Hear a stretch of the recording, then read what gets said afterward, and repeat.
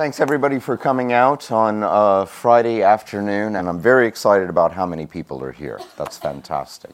My name's Charles Creel, and I'm also really excited about our panel today. We've been talking about what these two fine folks do all morning, and it's just terrific work.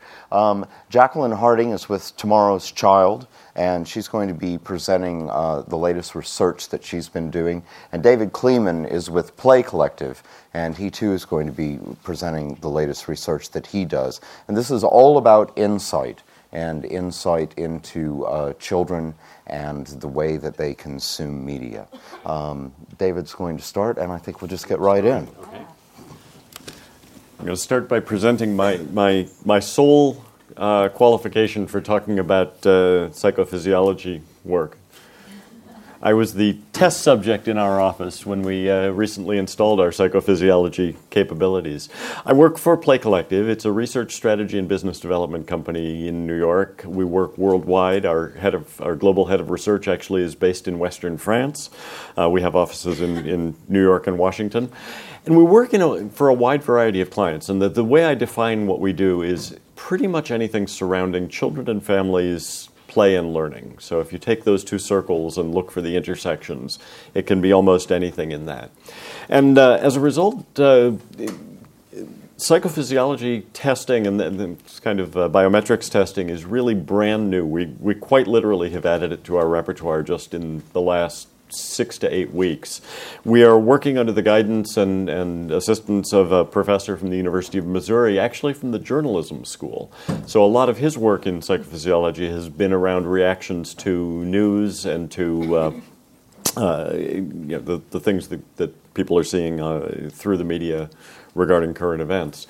But he also has done a good bit of work around things like advertising and he's become our chief play scientist. We all play at our office. Our CEO is the chief play officer, he's the chief play scientist, and I'm our play evangelist, which means most of my time is spent doing things like this, going around and talking about our work, but also about others' work and about what we know about children and play.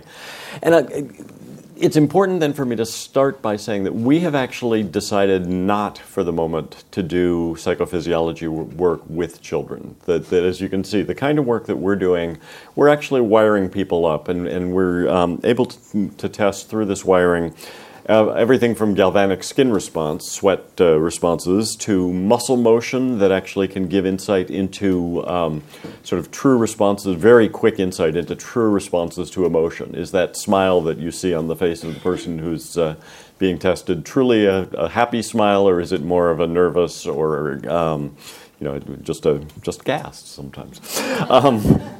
We're doing a little bit of eye tracking as well, heart rate. And I think we've just decided, for a number of reasons that I'll get into, that we don't want to do that with children quite yet. And if we do ultimately ever decide to do it with children, it will only be because we can get some true insight into things that will benefit their learning or their play. We do not want to get into the business ever of making them want hamburgers, making them want toys, by getting deep into their psyches and figuring out how to push the want button. The kind of wiring that you see there is able to give us, as I say, a truer reading of emotion in multiple directions. So we can see within milliseconds how people are responding to content, how they're responding to formats, and whether it's a happy response or an anxious response or a sad response. We can tell that from some of the muscle tracking. I think I said at the beginning, but I'll emphasize here, this is not my area of expertise. I've been consulting since I was asked to do this yesterday with our staff back in New York, so I'm sort of parroting what they say, but if I get anything completely wrong, please be forgiving. Right now, the clients that we're working with mostly are around advertising. But what we're testing is not, again, and it's with adults, what we're testing is not the buy response. What we're looking at is, we know that advertising has had to become a much more precise science in this case. You need, in a cluttered environment such as we have now, you need instant engagement. You need to know that what you're doing is going to grab the the audience right away. You need to grab their attention and have nothing that might distract them from it. You need to really carefully track their emotional response to it, how they're feeling about what they're seeing. And you need message salience, so choosing the right audience, and also clarity of the message. And so what we're looking at much more often now is things like the differences in formal features. Is high definition different from standard definition? Do they have a preference of what device they receive messages on? If you have gestural interfaces, is one kind of interface more effective in bringing them through the content than the other? I think that this will inform a lot of the work that we do with children over the long haul, of seeing what's most effective with different devices, of seeing how the affordances of a particular device affect how the message is received. But that's the work that we're doing right now in this area of psychophysiology. One of the, I said I'd get in a little bit to the reasons why we're not doing it with kids. Any psychophysiological or psychological research and manipulation requires great care, and I think that's something that all of us are going to agree on. Just in the last days, if you've been following the articles about what's going on with Facebook, the idea that they adjusted people's Facebook feeds in order to try to change their emotions. They were feeding them either happier or less happy stories from their posts from their friends, in order to see if they then would post happier or less happy things. They're under a good bit of fire already from groups like the Electronic Privacy Information Council and groups like that. This is covert kinds of research that people are not happy with being manipulated around. We've heard here at this conference this year, but also over the past several years, about in-app purchasing in children and the kind of manipulation that you find within an app. How far into a game do you give kids the option or the necessity to make a purchase in order to go on with the game? How far do you let them read in an ebook before you ask them if they want to buy the next title? This is the kind of thing that is really troubling our industry right now and really up for great debate. And so we want to make sure that we stand well clear of that for the time being. We do, whenever we work with kids in any kind of deeper sense, we always either work with a research institution, an academic institution. Our CEO comes out of the USC Annenberg School, having studied children and media. She knows how to work in an academic environment. So whenever we do this kind of work, we either work with an academic institution under their IRB, under their right to do certain kinds of experiments with children and young people, or we hold ourselves to similar standards. As we put together the research proposal, we make sure that we are operating at a level that would pass an academic IRB. The other reason we're not doing it is, to our mind, the questions that are surrounding children and families, media and play right now are not necessarily at the kind of micro level. The biggest questions are not necessarily at the kind of micro level that we're using, at least, psychophysiological research for, but we find that they're more at a macro level. How are families engaging together around play and learning? What kind of behaviors within the household, out in the community, are we seeing among families?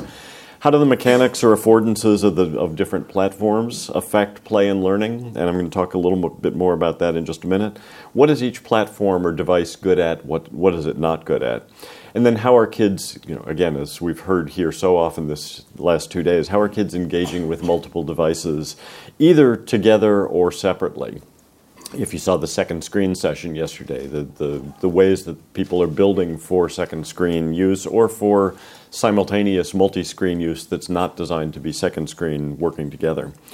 So I want to show you something that we've been working on. This is a very, very rough version of it. It's actually much more elegant than this in its real form. But we talk a lot in our office about the play matrix. I sometimes call it, if I'm talking to education audiences in particular, the rubrics cube, because it's all the different rubrics that you have to work with in order to develop media or play for children. When I first got in this business, it was a very simple matter. I started out in public broadcasting in the U.S., and really what we were looking at was a very one-dimensional thing. Do we have any kids programming? Then it became, do we have preschool programming and programming for older kids? Then it became, are we appealing to different audiences and different needs and different, understanding that kids have different needs, motivations, interests, abilities. So programming started diversifying. Then you started getting multiple platforms, and you had to think about what platform you were sending things out in. This now is a much more, what we really need is about a 16-sided Rubik's Cube to really reflect it, because there are so many things that you have to think about as you're developing. And what we're finding is the most interesting questions happen at the intersections of corners or edges of the Rubik's Cube. That when two areas of study come together, that's where the really rich stuff is. So we're actually about to launch a whole set of research studies around some of those big questions, including things like, how do kids play differently with a physical toy than they do with its digital manifestations, whether it's on a computer screen or on a touch screen. Those are the kinds of questions around the edges of the Rubik's Cube, around the edges of the play matrix, where we think we're going to find really rich results in how kids are thinking about the world around them right now. Just couple last quick notes about how we've set up our play lab. We have a play lab in New York.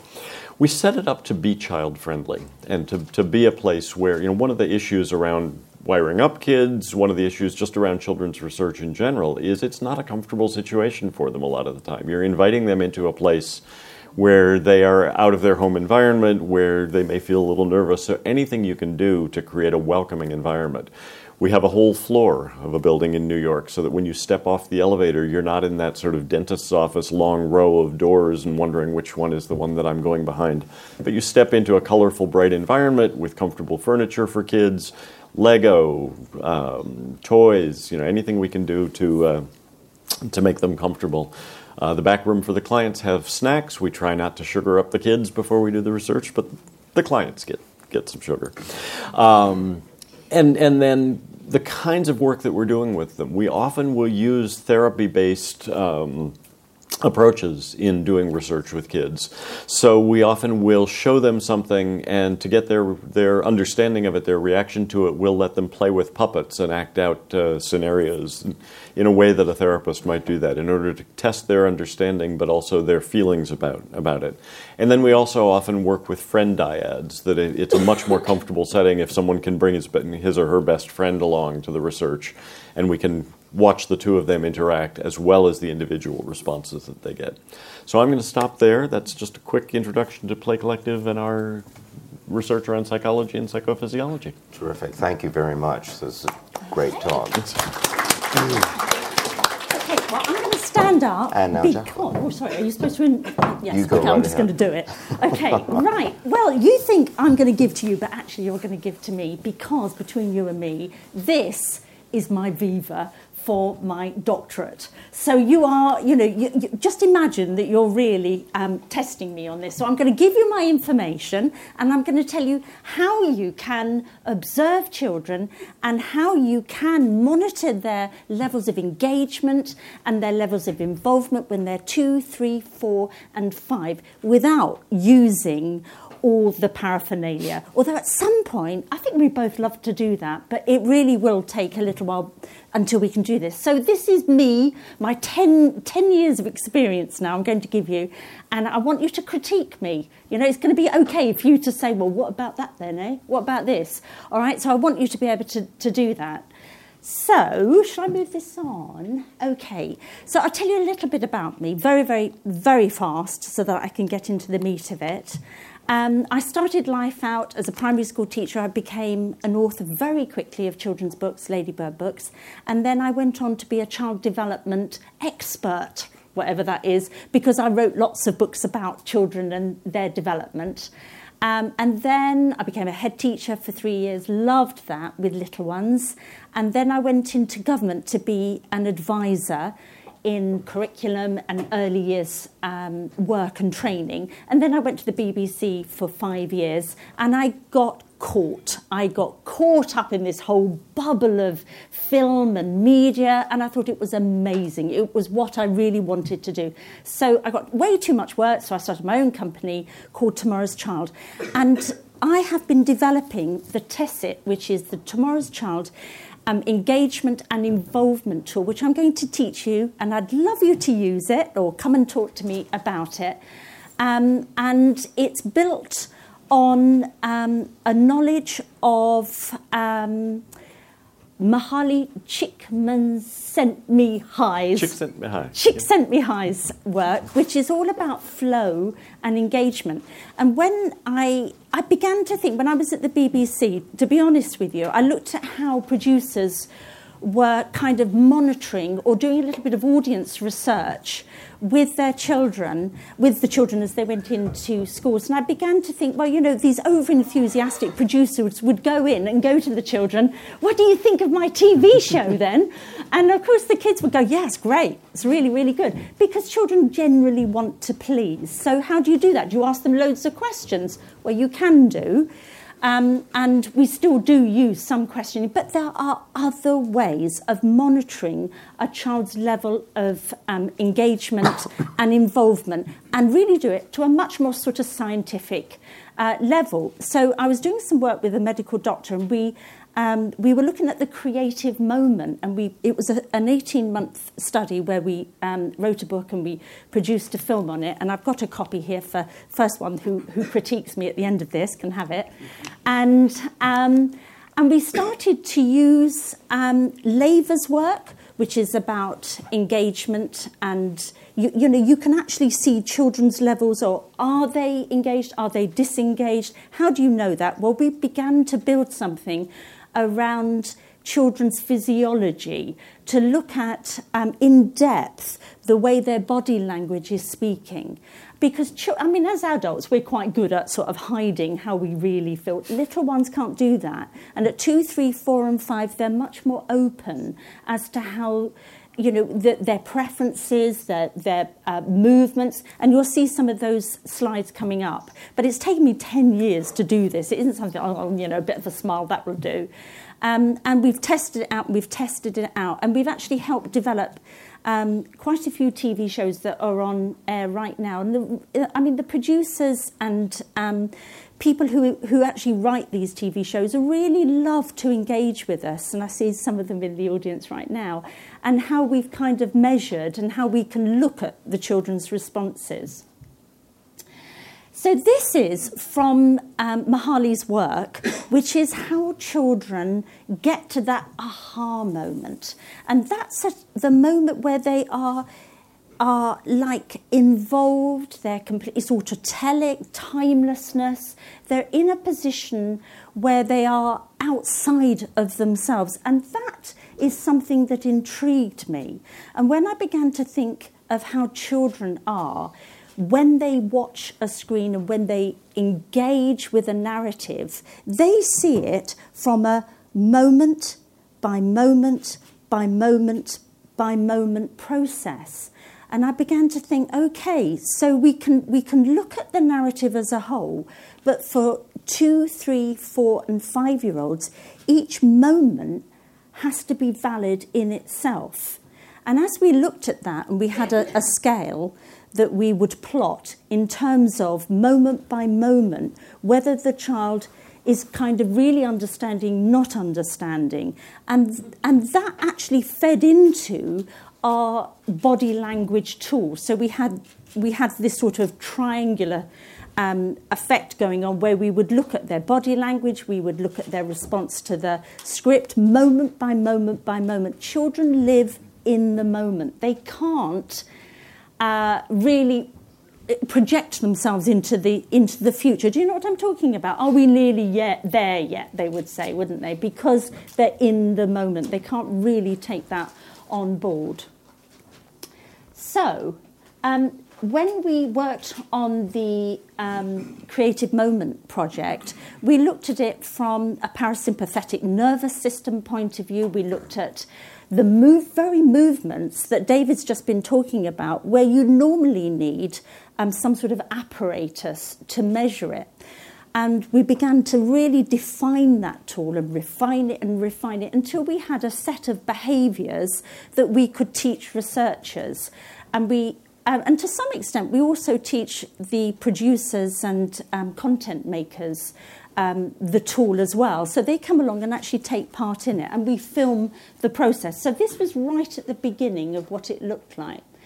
And we would look at, for example, the lips parted or the eyes widening or the direction of the feet. We've borrowed a lot from other disciplines. So my work really lies at the intersection of many discourses around media, around child development, and around construction of narratives.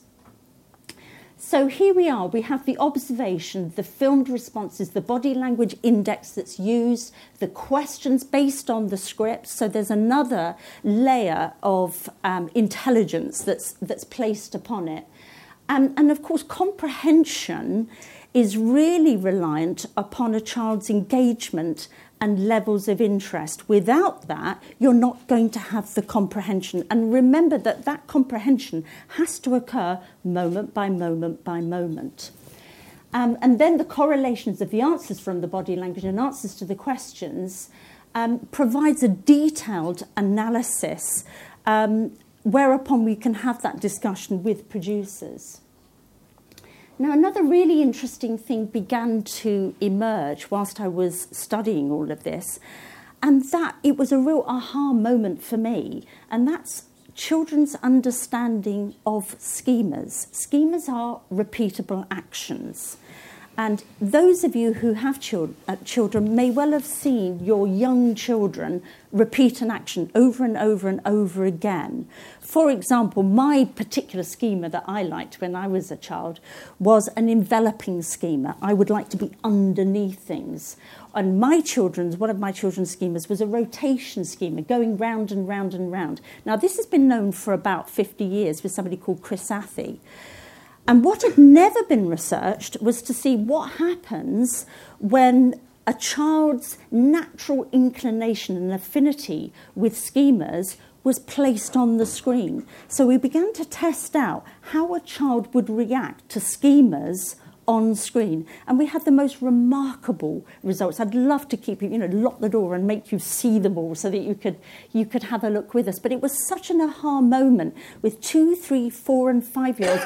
They are biologically wired to watch and engage with schematic moments.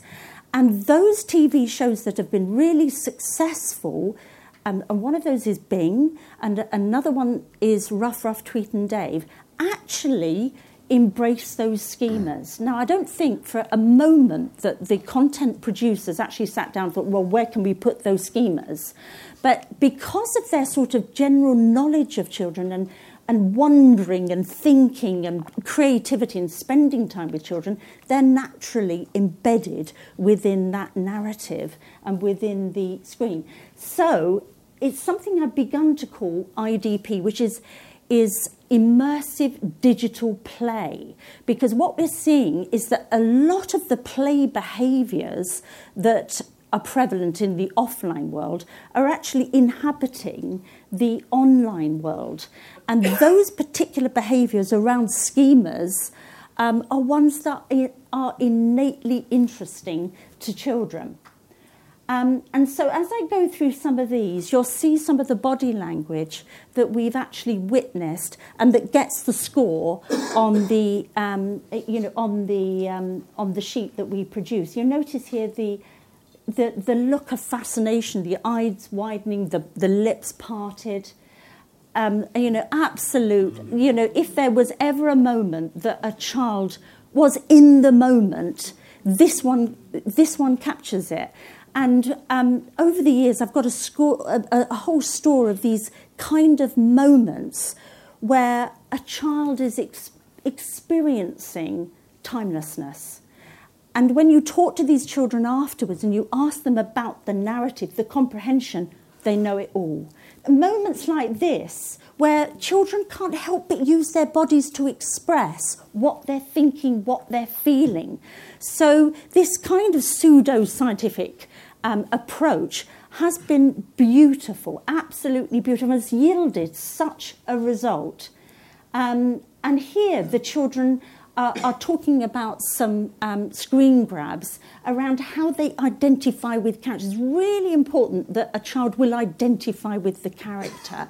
And at this particular moment, the child is saying, I am him. And it was just like, why would he think he was him? And he was thinking he was him because he was in his space. And it's this amazing thing that media can do for children. They kind of transport themselves into that narrative. And that's why it's such a creative experience for them. Now, there are other ones which you'll see as I go past, and that's not sorry, it's a good one. Do you think, hands up if you think this child is engaged or disengaged. Hands up if you think the child is engaged. Okay, hands up if you think the child is disengaged. Absolutely right. You see, you can do it. You're all researchers. Come and work with me. That's fine. The child is disengaged because he's saying, I'm superior to this. I'm looking down my nose at this. I feel this is not actually this moment. I don't get it, or I feel above it. And then you don't just take that. Obviously, you have to take the whole picture of what that child said. I mean, it just takes flipping ages, and much easier to just stick something on them really and find out. But it really, it takes ages to sort it out, because you don't want to make a guess about it. You've got to really sort of apply a bit of science to it. And I work at Middlesex University, and so we have to go through all of these procedures around, protection of children as well, and consent forms, by the way. I mean, this child, engaged or disengaged? Totally. I mean, the tongue, they can't help it, absolutely can't help it. And the interesting thing is, just as you're watching that child, those of you who are feeling particularly relaxed, your mirror neurons are activated, so you can't help but make some of those movements, even in your head, that child is making at that moment. Anyway, that's another whole story.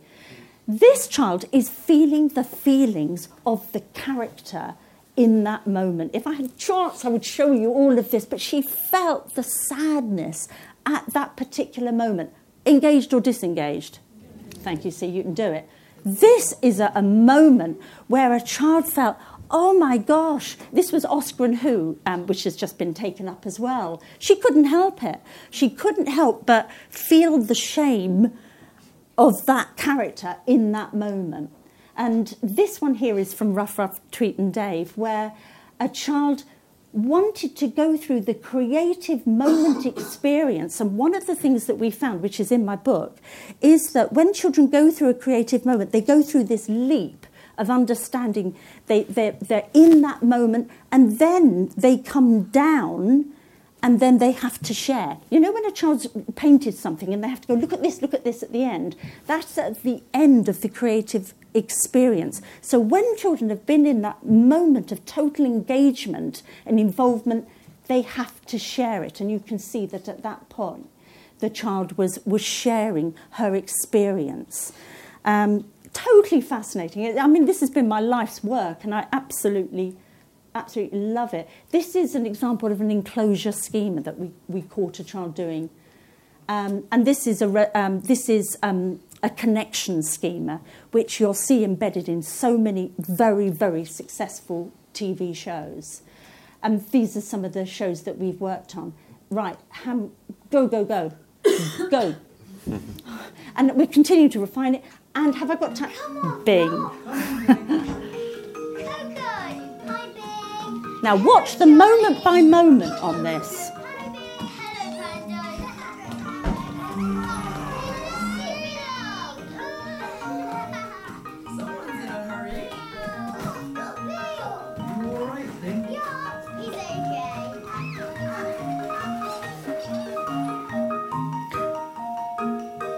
Okay, now, did you have to know the whole sequence, or could you? You're a 2-year-old, but you're a 3-year-old, by the way. Could you get the sense of moment by moment? Yeah, a bit of nodding going on. Absolutely. It didn't rely on the whole narrative. What was it also with children, and Bing talks about the big moments in children's lives. And what was the big moment that happened there? Fell over. Is that a big moment for us? Well, actually it is, isn't it, when we're old if you fall over. But that's a big moment for a child. And the secret of why Bing is so successful is it takes those unique moments to which a child cannot help but be engaged. It's, you know, it's almost like, well, it was inevitable. It was really going to work. Have I got time for another one, or are we? Yeah, real quick one. Okay. Humour. This is a part of Rough Treat and Dave where we were looking at the humour of a child. So we used different tools to see how engaged a child was. And at this point, we used puppets. There we are.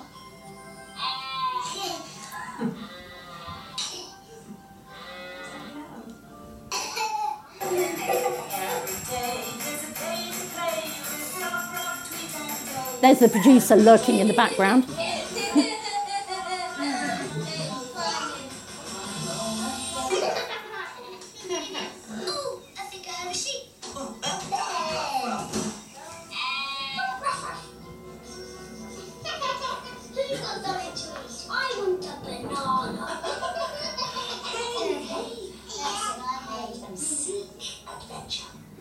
Who found the most sheep?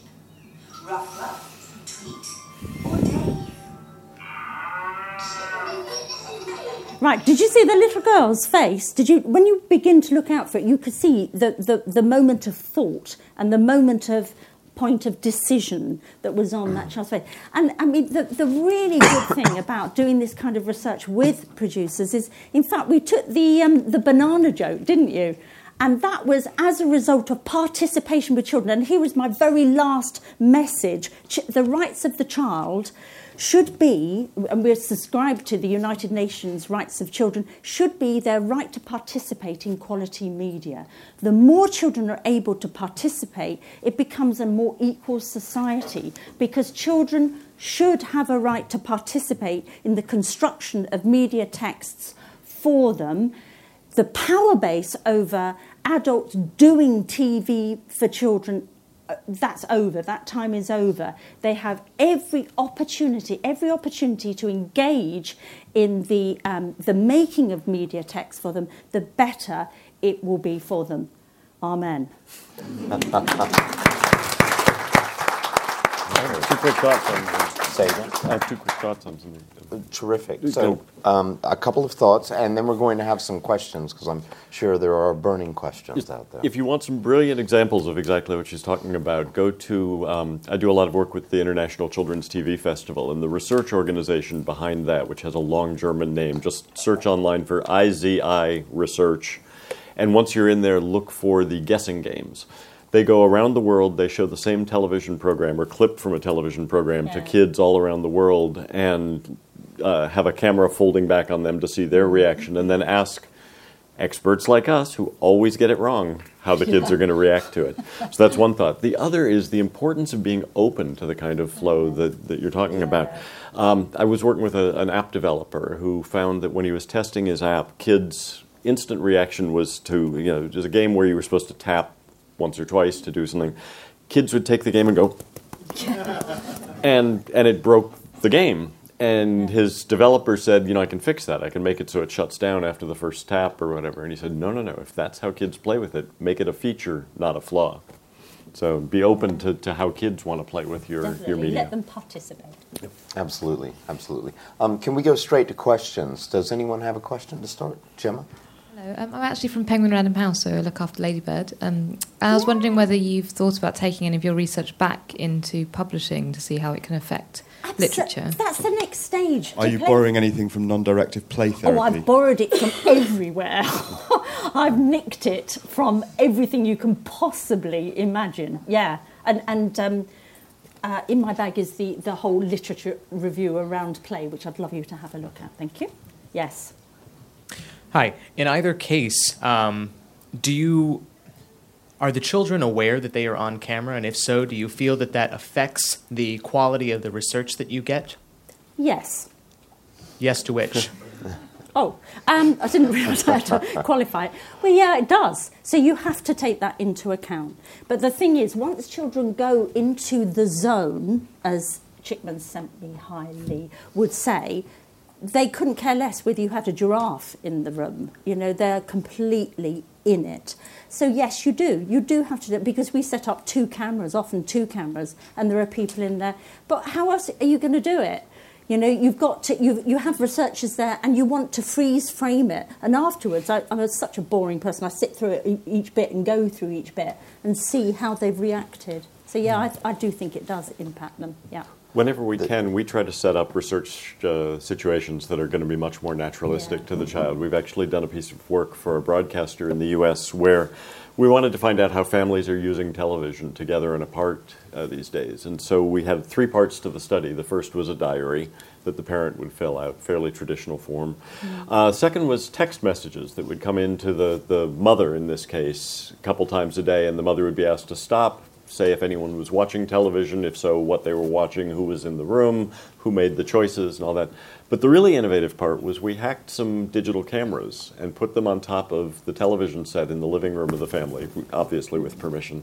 And for 3 days, the camera took pictures every 4 minutes of the living room. And so we got this wonderfully rich sense over 3 days of how people gather and disperse, who controls the remote. I mean, I can tell you that when Dad is in the room, Dad controls the remote. When Mom is in the room, kids control the remote. As often as possible, or often when the father controls the remote, the kids have gone off to a second device and are playing on the floor, watching their own thing or playing a game themselves. But it's a wonderful way of, the family loses track that the thing is there. Over the course of several days, you can get the more rich data than you can in 20 minutes in a laboratory. Thank you. The author and researcher who keeps coming up is Mihai Csikszentmihalyi. More or less, I said that right. Yep, you got that. And the name of the book is Flow, if you're looking for it. Another question over there? Hi, it was a great talk. Thank you very much. It's actually on an ethical tip, and I don't necessarily want to get too far down that rabbit hole. Oh, let's go. I was just wondering if you felt that if there was a line with how much you, because obviously I understand that there's observation around observing children and seeing how they're reacting. And I was wondering, kind of as we move more into some of the neuroscience stuff, fMRI and all the other various techniques, if you ever feel that there's a line where you think, you know what, this is a locked box that the child has a right to keep locked. And if you do think there's a line, I was just wondering where there is. I have no opinion either way. We both totally agree. We absolutely agree that the invasiveness of skin testing or whatever, or even saliva testing. I've got a bit of a problem with that one as well. Where you can see. I know all about this because we were going to put it into the Creative Moment project, but we just thought no. Actually, I do think there's such. Children are a canvas. You can see what's going on. You can actually see it. So, in a sense, you don't really need to do that. And I think even beyond technology, it's one of the reasons why we listen to academics around the kinds of reporting that they'd have to do or defining that they'd have to do in advance of a study of what's ethical to do with kids. We really want to make sure that even if it's not wiring them up, and as I say, we've decided not to do that until we can be certain that we've got some sort of ethical standards at the very least. You want to make sure you're not intruding on their world too deeply. How might you present and chart the research that you've done in a particular study? But you can see a chart that goes along, and you can see the moments where a child's totally engaged, and then it comes down, and then it goes up, and then it goes down. And when you set that as a norm, and then you have other measurements beside it, and you've correlated with the body language, then you've got written up and screen grabs, plus a film, so that, it's all very open. What's gone on, really. And is that the way you would approach it as well? In our case, it really varies client to client. We give them a playbook at the end, and it's the questions that they're asking that we'll address, and it can be in any number of different ways. If you look at the tradition of television research in particular in the U.S. and of whether it's tracking from the animatic stage or even just rough drawing stage, animatics, rough cut, people are going to want to see where the high points and low points are in their script and be able to adjust as they go. Yeah, exactly the same, yeah. Right, terrific. One more question, and then we'll wrap up. Over here. Hi, David Haslock from CITV. Really interesting, very good research. All the things you did were with kids who were, for want of a better word, CBeebies age. Does any of your research apply to 8-year-olds, 10-year-olds, 12-year-olds, or do you think by the time they get to that age they're developing the adult instincts for peer pressure, social group, things like that? Yes. This is very specific to the little ones. I think as they get older, they become much more sophisticated, much more aware of their body language, and it works to a certain extent. But the tool, I've only really developed it for little ones. Yeah. We do a good bit of testing with that older age group. More often these days around games and apps than it would be around television. But absolutely at that age, and we're looking for engagement with it. We're looking for them. The nice thing about it is they're better able to talk about it afterwards. So if you play with them, if you let them play, and then you can ask them questions afterwards. It's still, you don't want to do a focus group per se, but you can ask them richer questions when they get to that age. I do think there was one last question here. We can fit it in really quickly, please. Oh, hello. Just from looking at some of those videos that you showed, and you mentioned about the high points and low points in the script. A couple of times it looked like that one kid was engaged and one didn't appear to be engaged, and that was quite interesting. Tell us about that. Are you sure to me? Oh no, there was no. Well, or both of you, because obviously you can maybe identify high points and low points in scripts, but still kids react. They're still individuals. Indeed, so. That's why it's such a boring.